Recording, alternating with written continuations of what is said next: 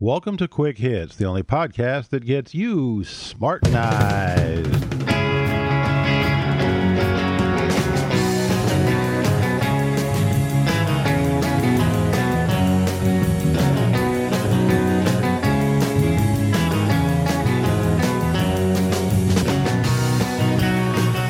Today's episode, Wasted Votes.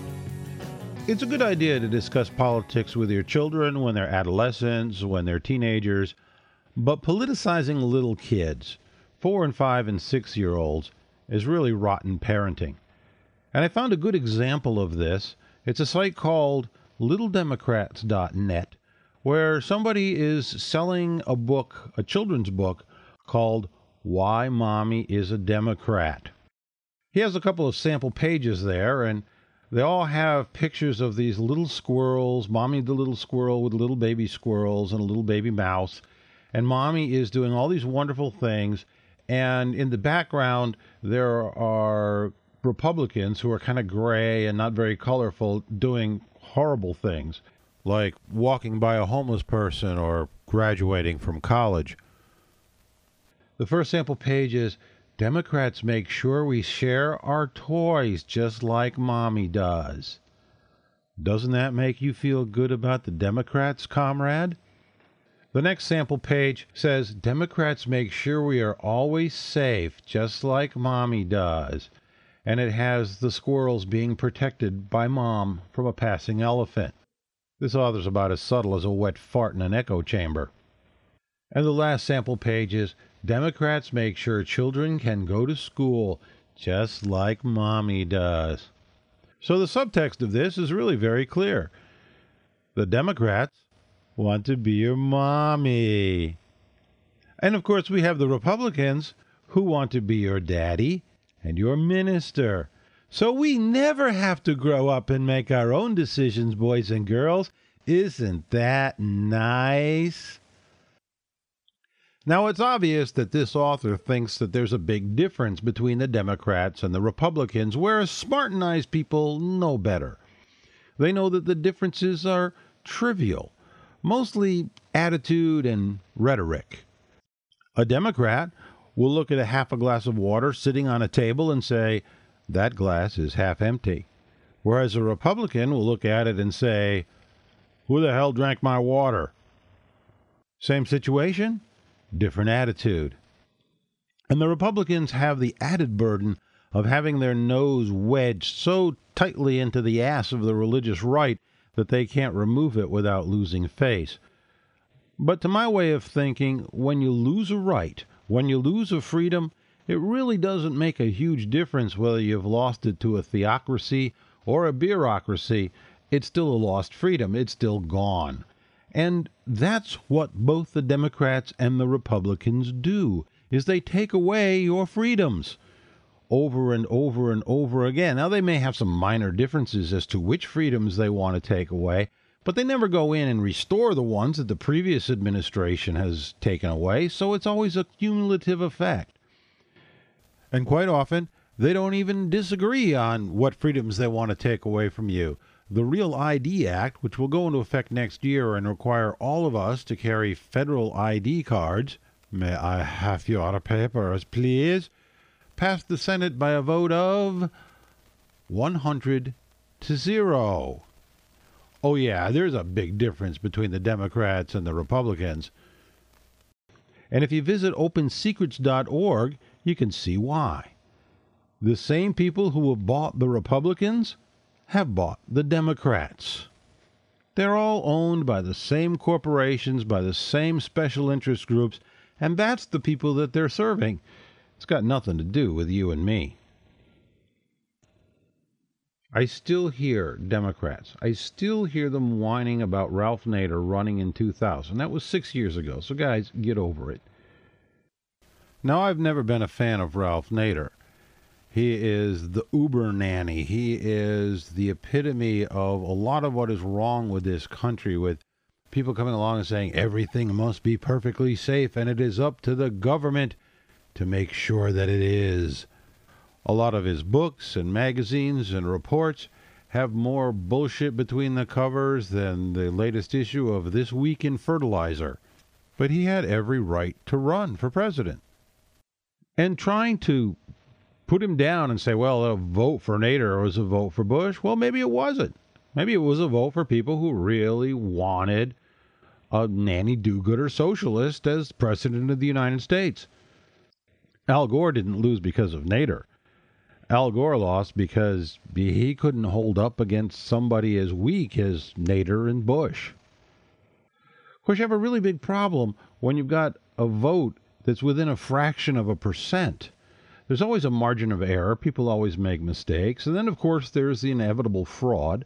The Democrats are really good at fraud in some areas. The Republicans are really good at it in others. I don't know if it balances out perfectly, but I imagine it's pretty close. And then there's just common human error.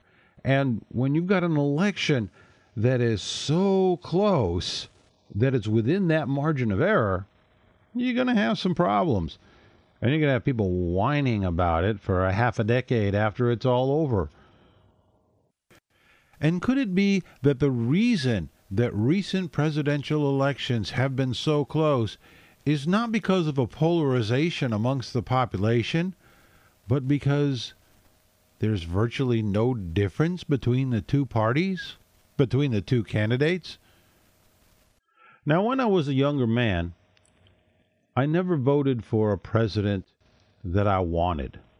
It was always the guy that I hated less than the other guy. And I didn't vote for third-party candidates because I bought into this wasted vote business, and so I always ended up voting for the lesser of two weasels. The problem, of course, is when you're voting for the lesser of two weasels, you're still voting for a weasel. Now, I always refer to these people as weasels, Congress weasels. It gets you around the clumsy congressmen, congresswomen issue. And it just seems perfect to me because weasels are sneaky, small, unimportant characters that can really ruin your day. They're nasty, they're vicious. And I was listening to the Word Nerds podcast, which is a really good podcast. If you haven't listened to it, check it out. And weasel was their rude word of the week. And they mentioned something that I had completely forgotten about, and that is that weasels suck eggs. They'll go into a hen house, they'll go into a nest, and they'll bite the end off of the egg, and they'll suck all the good stuff out and just leave the shell behind. And when I heard them talking about that, it was like, oh, man, the description of Congress people as weasels is even more perfect than I thought.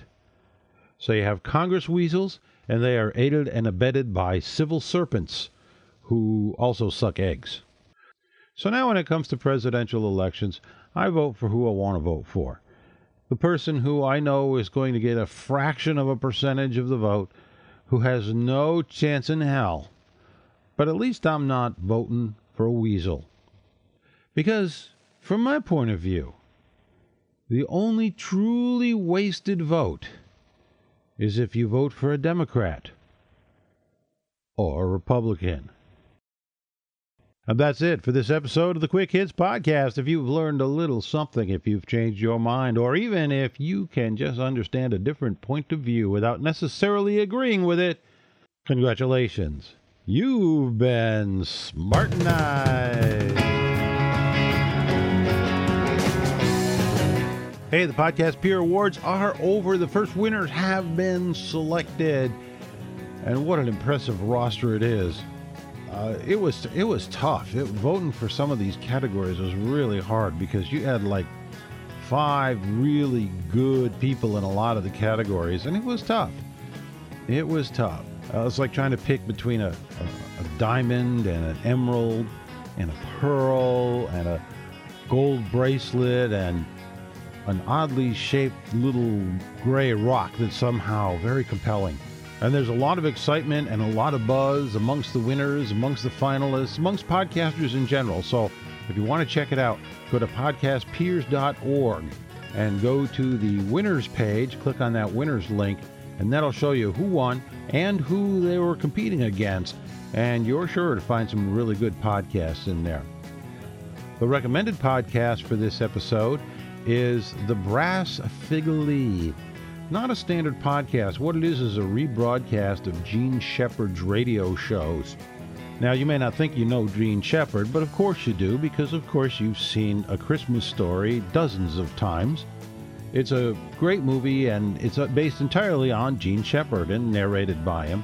And he did a lot of these stream of conscious kind of radio shows. Actually, it turned out they were scripted, but they were just really good listening and a lot of fun to listen to. I have no idea what the Brass Figure refers to. I assume that it's one of his stories somewhere. But he just talks about stories about growing up and stories of the town that he lived in. And a lot of the shows have the existing commercials left in. So you get to hear some of these old 1965 commercials complete with prices. And it's a lot of fun. Check it out. Of course, you know, I always love hearing from you guys because that makes it a two-way communication instead of one-way. And my email address is hitman@davehit.com. And of course, if you don't spell it right, it'll bounce. But don't worry. All you have to do is look at the MP3 tags of this file, and you'll find the email address in there spelled correctly. Or you can go to davehit.com, spelled with two T's, and you'll find email links all over the place there. If you're more the mouthy type, you can give me a call at 206-203-4488. That's 206-203-HIT. And whatever you say into the phone will be sent to me as an MP3 file and may get put in a bonus episode, which I promise, I know I'm way too late on that, but I will have one of those for you very soon. I'm just gathering up all of my email and voicemails and everything to put one of them together.